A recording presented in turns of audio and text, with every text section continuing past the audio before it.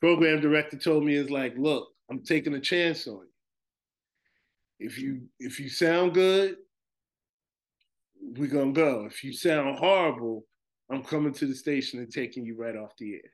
Mm, just like that. It On was the like pressure. that. You know what I mean? But I did my thing and put on some gear and met him at Pegasus later on that night. And we clanged it. And that was, the start of my mixed career on radio in Philadelphia. See, that's what I'm talking about. You know, Rising to the occasion, man. rising to the occasion. And then Yes. I was board hopping and Jay Ski could never get to the station on time because he was doing the broadcast and he had a show called The Fundamentals right after the broadcast. So he goes, you know, yo, Tactics, you love hip hop, right? I was like, yeah. He's like, why don't you bring a couple records? You know what I mean? You know what my format is. Bring a couple records and, kind of, start the first half hour so it can give me time to get there. I was like, yeah, what?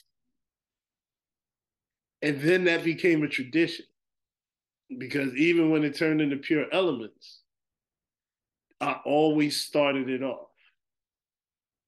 You know what I mean? And we take that to our podcast even today.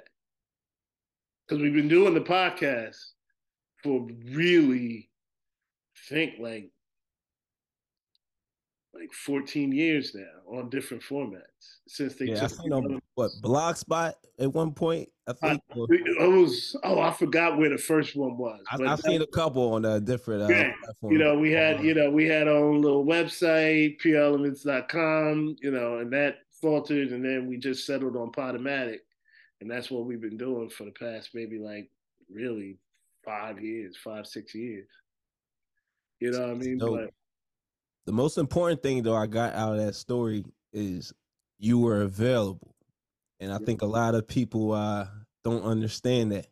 Like when you get that call to do mm-hmm. something as a DJ or that opportunity and you're available, you're ready to go. You're not like, oh, can I do it tomorrow or give me 3, 4, 5 hours? Like you were available when DJ J Ski needed you, and then that propelled you.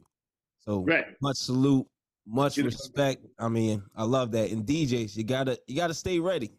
you got to stay ready, and you got guess what? And you know, anytime that you're dealing with, a DJ of the caliber of J Ski, all right, you can't you can't be the weak link.